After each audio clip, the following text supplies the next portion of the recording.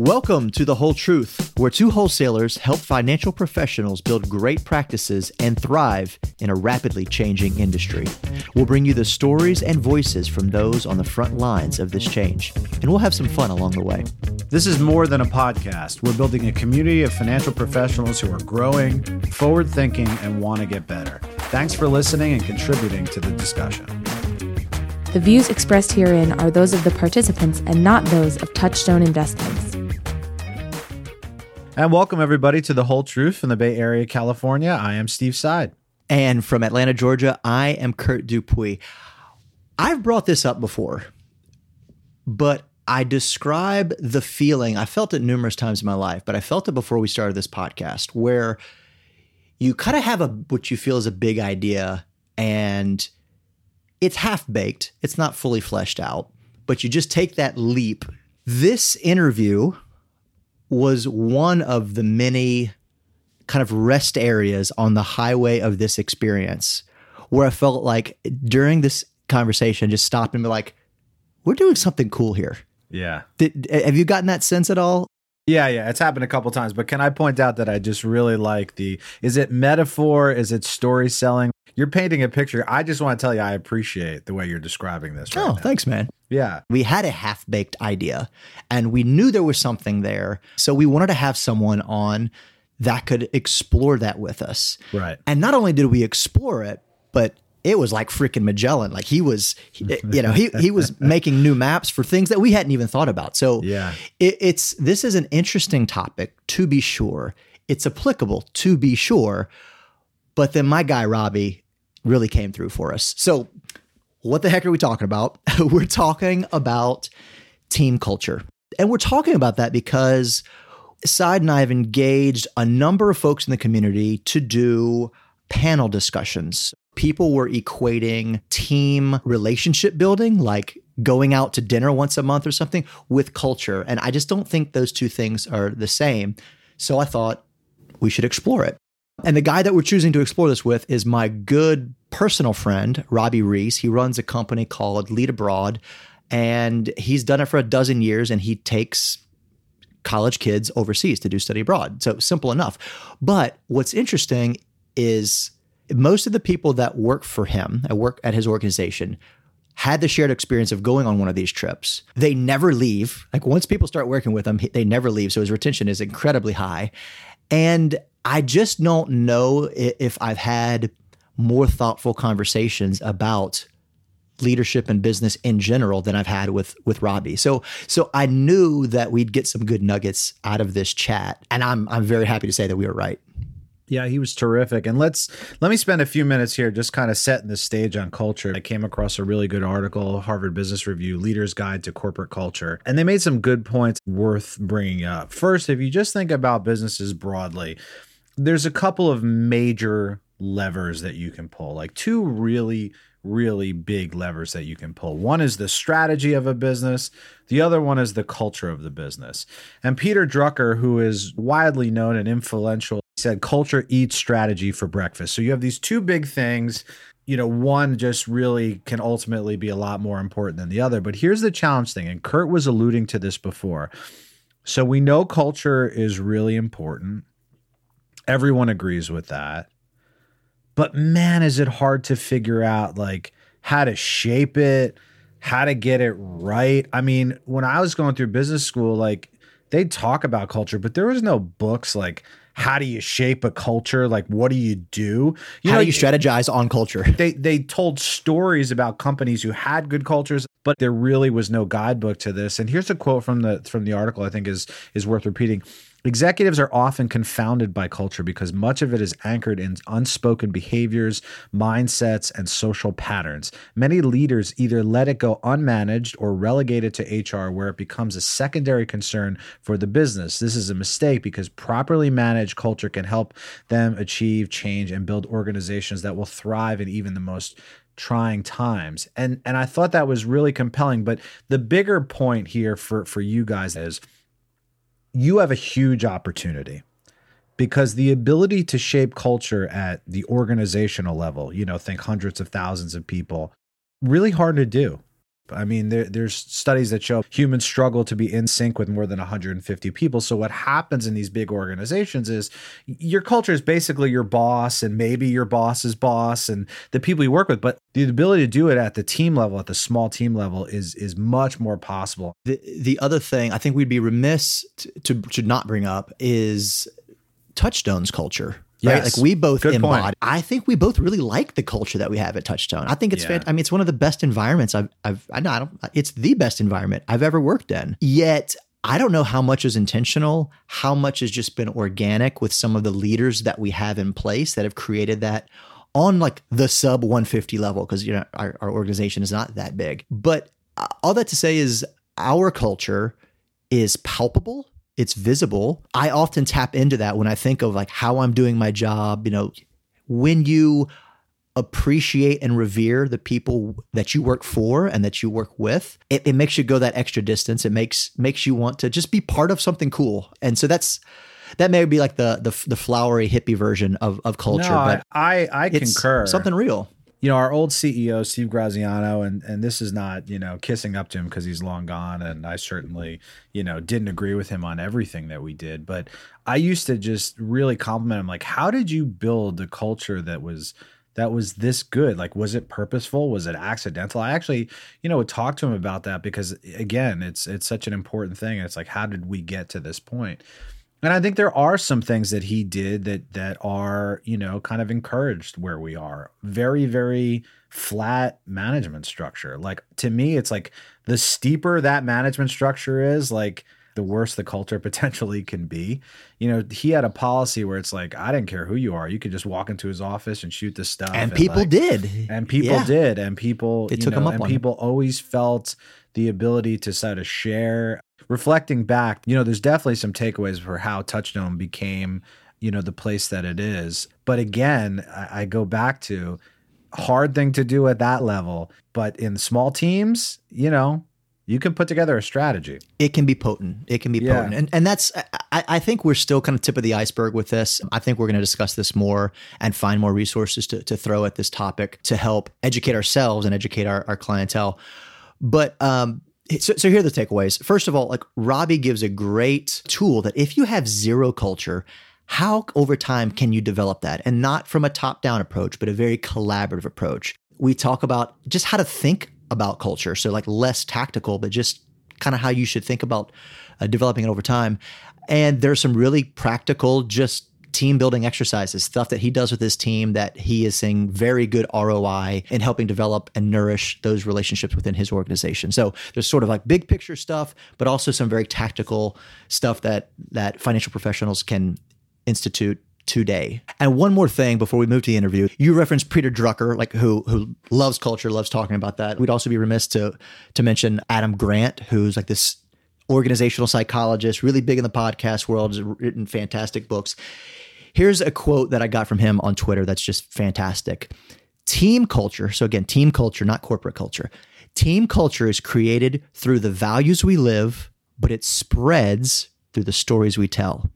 Cultures are strengthened by stories of people exemplifying who we are today.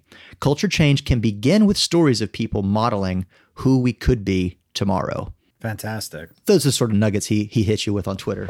Great follow if you're not already. If any of you out there that are listening have things you do to make your team culture better, we would love to hear about that. Yes. Email us at thewholetruth@touchstonefunds.com or email Kurt and I directly. We'd love to sort of start compiling those ideas. Yep. And as always, if you're listening to this, you must like the show at least a little bit. So hit subscribe, tell your friends, and write a review on Apple Podcasts because it helps out the show. So without further ado, here's our interview with Robbie Reese from LeadAbroad. We have my good friend and team builder, Mr. Robbie Reese, on the podcast today. Thanks for joining us, Robbie. Hey, thanks for having me, Kurt. Tell us a little bit about your story. Yeah, going high level. Grew up in the Midwest. I'm a Kentucky boy, just south of Cincinnati. Got the southern itch. Wanted to go away to college. Ended up at UGA, and the vortex that is Atlanta swept me in. I honestly wanted to go anywhere but Atlanta, but ended up here. Just took a really great opportunity with Ernst & Young straight out of school. I was a real estate and finance guy and ended up doing some real estate consulting. Spent a couple years doing that and then moved over to real estate development. Had just an amazing career building apartments here in Atlanta. And 2008 happened. And for those of you that remember it well, that was good for real estate, right? It was a pivotal time for myself, both personally and professionally. And the industry completely crumbled, and it presented a really interesting vacuum, sort of like the one that we're living through right now, where everyone got to take a step back and re-envision kind of what they're doing, why they're doing it. And for me, I had always loved to travel, and I thought about what the most amazing career I could have. And I thought, well, it'd be really amazing if I could be in a position where I was able to build a more meaningful career focused on college students and study abroad. And so we dove in, and 13, 14 years later, here we are. That's amazing. I'm jealous, envious of people that just decide to dive in and start a business. I'd say to myself, one day I'll do that, but I'm not as daring as you were. So congratulations on that. As Kurt was saying, hey, we're bringing Robbie on. We want to talk culture. I started looking into your business. And what's the website? Let's plug that. What's your website? Yeah, it's LeadAbroad, LeadAbroad.com. When you first open that up, you're just like hit in the face by the passion, by the culture.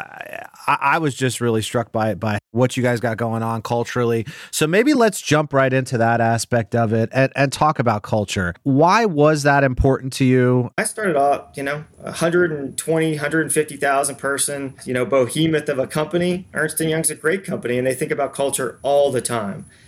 But you feel like a cog in a wheel, and what you recognize very quickly is the layers of hierarchy, but really, your immediate manager, his boss, and what's important to them. And I think the number one, thing about any job is, do you like your boss? They used to always ask us 3 questions every quarter. They'd say, do you like your boss?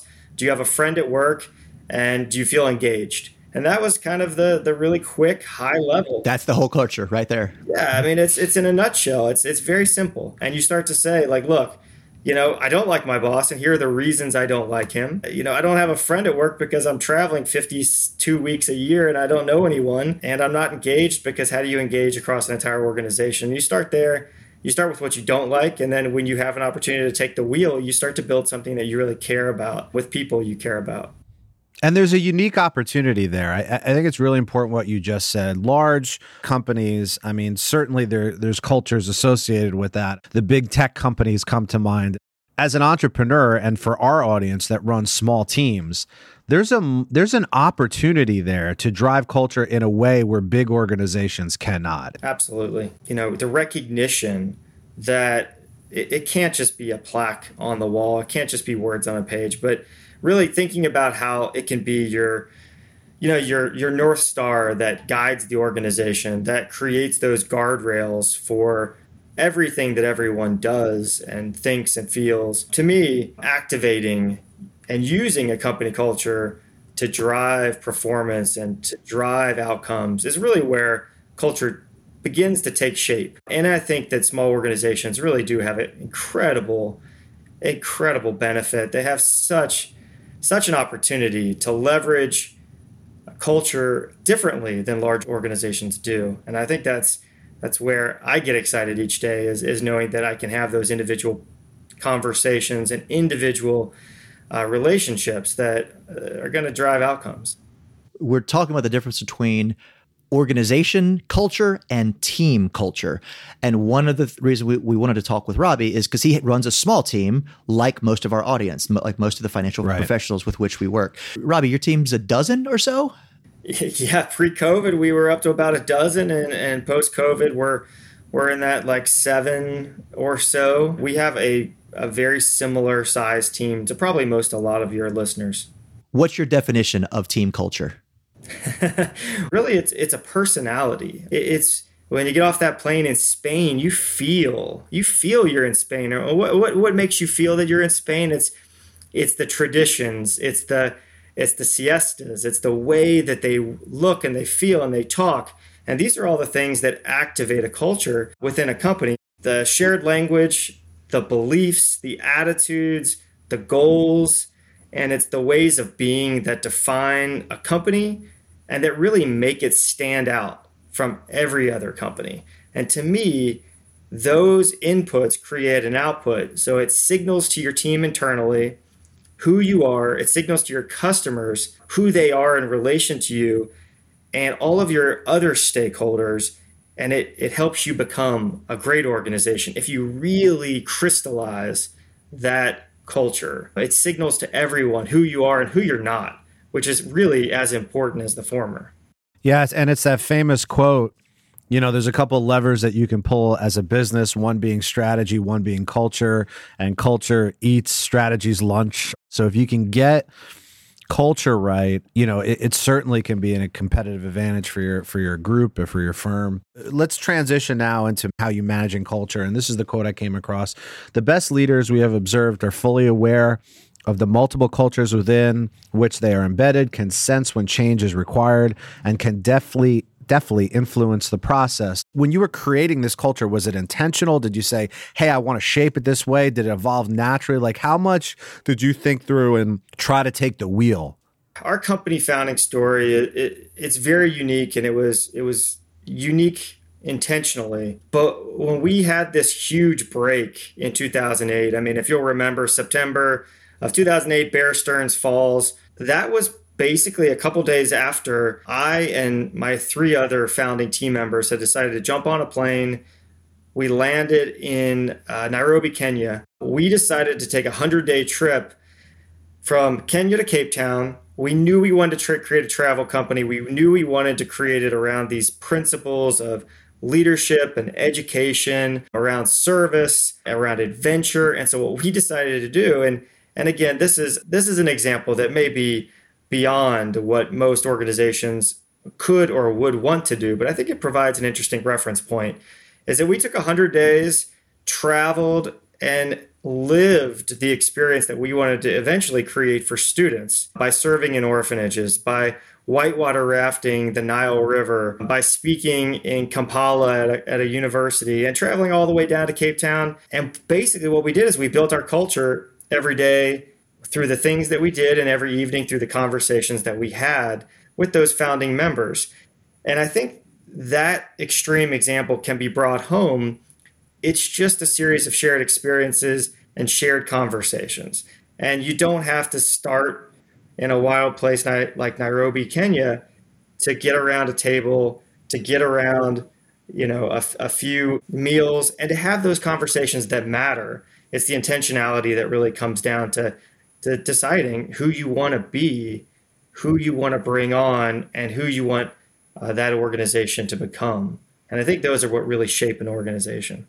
When it comes to the intentionality of building your culture, I think that was the story we knew we wanted to create. We wanted people to know that if you interview with this organization, this is the level of intentionality they have. If you want to join us, participate in our mission, which is to lead transformative experiences, if you want to participate in that, know the level that we believe that this can be transformative because we lived it ourselves. And I think that authenticity rings through, and I don't think you can fake that. I don't think you can say culture is important today and we're going to live this way if you haven't lived it in the past. That authenticity, your team members, your customers, they feel that. They understand. There's almost no way to successfully engineer a culture from the top down. Is that? Do you think that's accurate? Like, it has to come from the bottom up, meaning everyone has to have those, to use your word, shared experiences or some sort of collaborative exercise where everyone's got buy-in. Because this is not like the 10 Commandments you post on the door, right? Am I thinking about that right? I think so, Kurt. I think that the way that I think about it is that a company culture, it's not decided by anyone, but it is informed by everyone. And I think that it's dynamic, it's amorphous, and it's difficult to put your finger on what a culture is. And I think that's why we all have a hard time both defining and understanding it, but then creating it. But because it is amorphous, because it is dynamic, I think it does give us an entry point at any given time. If we haven't been intentional about creating that culture, you can begin today. And I think that's actually the exciting thing about culture, is that you can start today creating what I would call guardrails. Because I think about, I tell our team members, I tell the parents of our customers, I'm not the police, but I like to create guardrails for our team members and for your daughters. And those guardrails are really meant to reinforce our priorities. It's really reinforce, our values and our mission. And those guardrails help us not to deviate from the path, but it provides a lot of opportunity for you to inform that culture, for you to inform the lived experience. People feel when you're being dictatorial, when you are telling, when you're using command and control. But people really appreciate when you set direction, allow them to determine how they can get there, how they can have that autonomy to help create the culture. And so if it's a stagnant culture, one of which is top down, it'll fall apart. That is not a strong foundation. And as you add people, you're going to find that they're not going to buy in the same way that the others have. So it won't be long standing. I want to ask a question related to that. Talk about the lone wolf. So you've got a strong corporate culture, let's say, or team culture, and you've got somebody on the team who may be a good producer, may do his or her job really well, but don't fit the culture or don't fit the primary strategy. How do you handle that? Do you just go, okay, it's okay if one person isn't, simpatico with this thing we built, or is it problematic? In other words, do you overlook it because they do good work? I think this is the existential crisis that a lot of leaders have. It's the quintessential rainmaker who, is doing incredible performance-wise, but because or in spite of the fact that they're really hurting your culture. And so you do have to decide. You have to make some decisions. And I will tell you that decision of how you handle that situation will signal to your team more than anything else you do. Yeah. And I have had to make that decision. And I will say that the culture became stronger subsequent to releasing that individual than any other single thing that I've ever done. Hiring for a cultural fit is really important. But firing for a cultural fit is much more important. That's and really I think that is a very difficult thing to do. Finding a way to offboard that individual that is really upsetting the apple cart it's a very important thing if you really care about company culture.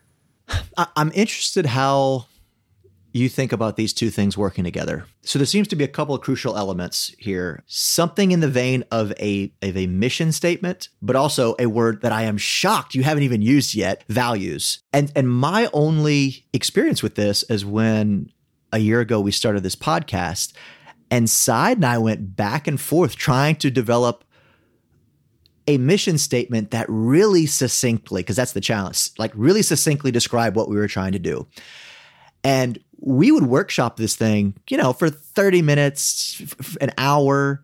We think we have something great. And then like 2 weeks later, we think of something else. And so it was like constantly evolving. But this is an order of operation question. Does the mission statement inform the values, or do the values inform the mission statement together? I'll tell you our story because I think it is going to show you how difficult this is. We're gonna investigate this. We're gonna actually embark upon an experiment, which was a year long, and it was a really trying year. But what we did was we said, look, every single week that we come together and have our team meeting, we are going to highlight one individual on the team, and we're gonna celebrate them for something that we really value that they did. And then from that celebration, we are gonna create a word cloud every day. Put that celebratory word, whatever it is. Was it trust? Was it adventure? And let's put it on this chart, and let's do this 52 times. And let's figure out who we really are. not who we think we are. And it was actually a very eye-opening, but also humbling experience, as you can imagine, for someone who sat down and maybe spent days and months just thinking about these values and who we wanted to be, to 3 years into this experiment say, look, I don't know if this was right. And by living out our values day on day, week on week, and just discovering who we were as a team, and then creating our shared values, that to me was a very pivotal exercise and one that shaped the organization. And everyone knowing that they helped contribute to those, even if they weren't here at that time, that we listened, we processed, and we took the time to create values that everyone believed in. And one thing we continuously do at this point is in our team meetings, we say that we're going to, live our vision through our values. And you take a value and you celebrate a team member. And so now we do it in inverse, but it reinforces the idea that those values are activated on a daily and weekly basis. And I think that's really important to figure out what are the mechanisms, what are the structures and the tools you're going to put in place to reinforce and make important those values so that they don't become words on a page, that they truly are your North Star and your guiding principles. I think the journey of self-discovery, whether it's personal or within a culture, it should be a little scary. One of my favorite saying is the process is just as important as the results.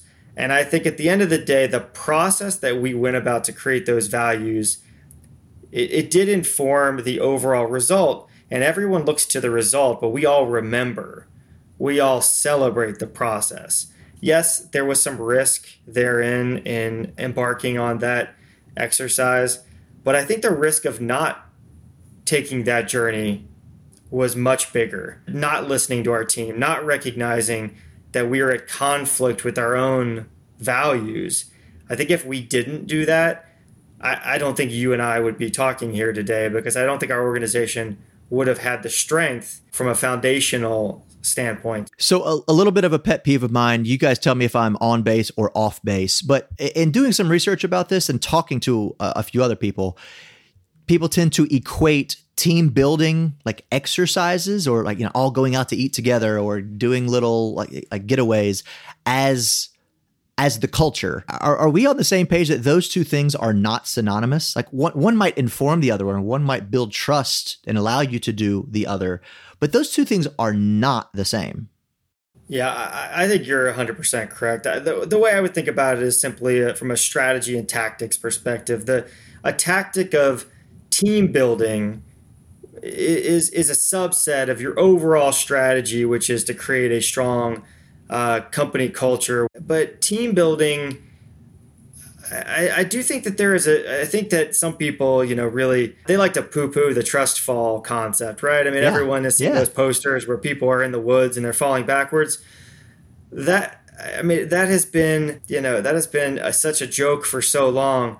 But I do think shared experiences gets overlooked. And I think that creating those shared experiences, it so much informs who your team is in relation, and to the extent that they care about the relationships within the organization. I think that creates a really important piece of culture. But to your point, 100% agree. Team building and company culture are distinct, though potentially connected themes. You give us some examples of fun things that you guys have done outside of just traveling in Africa for 100 days. Yeah.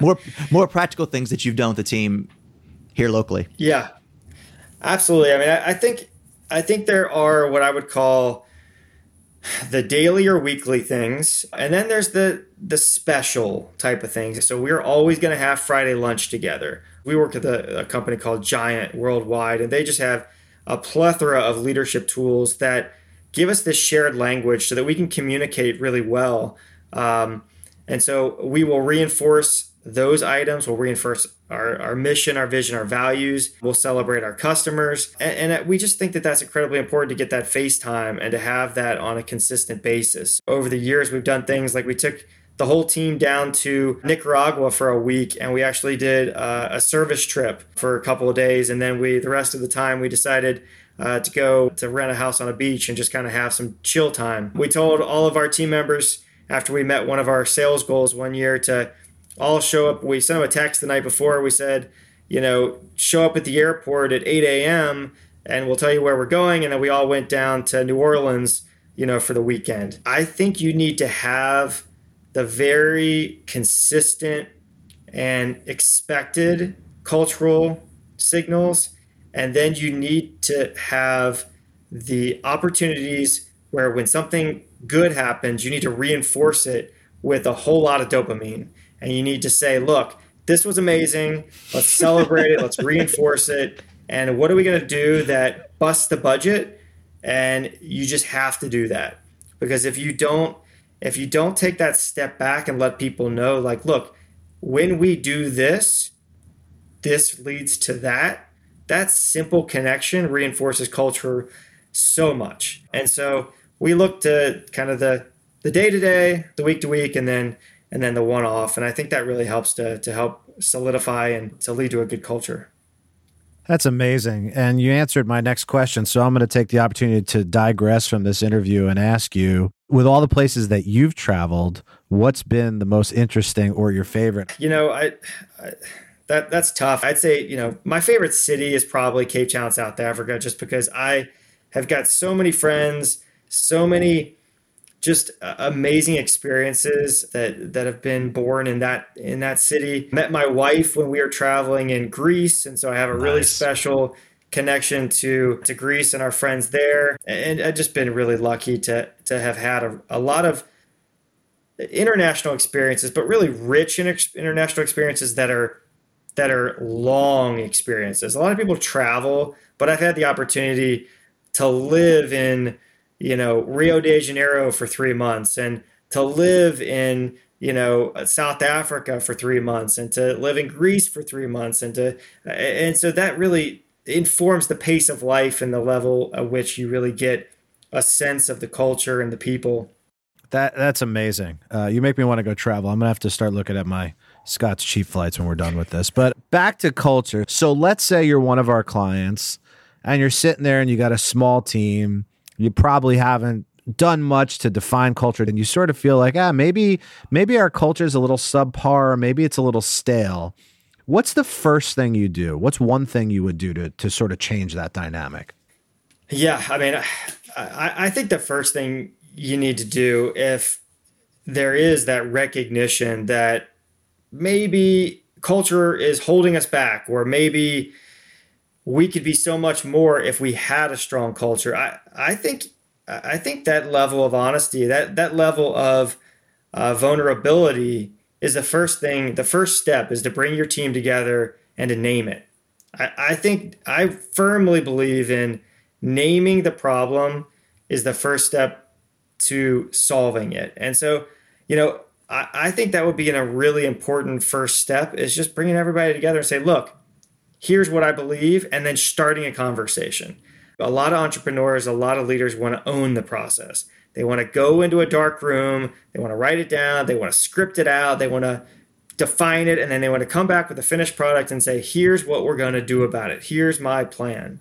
And I would make the argument that the culture will be weaker as a result of less eyes, less people being involved in creation and buy-in. And that process of creating that culture is really important. So I would name it, and then I would enlist your team to say, like, who are we and who do you want to become? And I think that would be really important. Start working on your relationships. And I would really encourage people to bring their whole selves to work. I think that this is not a baby boomer mentality, but I'll tell you, everyone Gen X and below is a walk-in closet. I mean, you talk to my team, and we start our meetings with highs and lows, which is, what is the good thing that happened to you this week? What's a tough thing? And creating that space, creating those 2 minutes for each person to share to fill that gap of what they believe is important in their lives, and to bring that to work and to make that special and to make that important, changes the discussion of what work is and what private is. And you need to kind of bust those barriers down, in my opinion, because we are not in a world anymore, even more so post-COVID, but we're not in a space where you sign on, you sign off, you walk in the front door, you walk out the back door. We're a messy world. The idea of work-life balance is broken. It's really just like work-life clutter. And, if you walked into my office, it's full of toys from the kids, and it's my kitchen table is full of office things. So I think you just need to really make sure that you're bringing your whole self to work. You're allowing your team to help inform that culture. You're modeling vulnerability and authenticity. And then I would really go back to investing in shared experiences, creating those opportunities to bring their whole selves, their 24-hour self into spaces so that you have opportunities to get to know them outside of work. And I think that has meaningful implications for how they think about work, how they feel about work, and then the product and the performance that you're going to gain from those team members. Robbie, I want to thank you for coming on. Everyone check out LeadAbroad, his company. Give it a look. I was just blown away by the organization and the culture. But I just got to thank you for coming on because you are amazing. And this is not an easy subject to talk about. It's this thing where it's so darn important, but it's also something that's so hard to discuss. You came on here and gave us concrete ideas and tips and definitions. You were terrific. I appreciate it, guys. Thanks for having me. Costanza Corner's next is The Whole Truth. Stick with us. And welcome back. And because I didn't prepare and Cy did, he's going to lead us off with the Costanza Corner today. What you got, Steve-O? You didn't have to admit that. You could have just let me do it, but you just It's been a hectic day. You know what? I just got to get it out there. You sort of shared a thing that Kurt and I sometimes do, is both is prepare and then see which is better. And then play paper, rock, scissors. This segment's about obviously going out on top, things that make us happy, uplifting, etc. And few things make me happier than things that give you a little bit of nostalgia. You hear something, you go back to a time in your life, that nostalgia feeling. You know what I'm talking about, Kurt? It's like the theme song from Mario.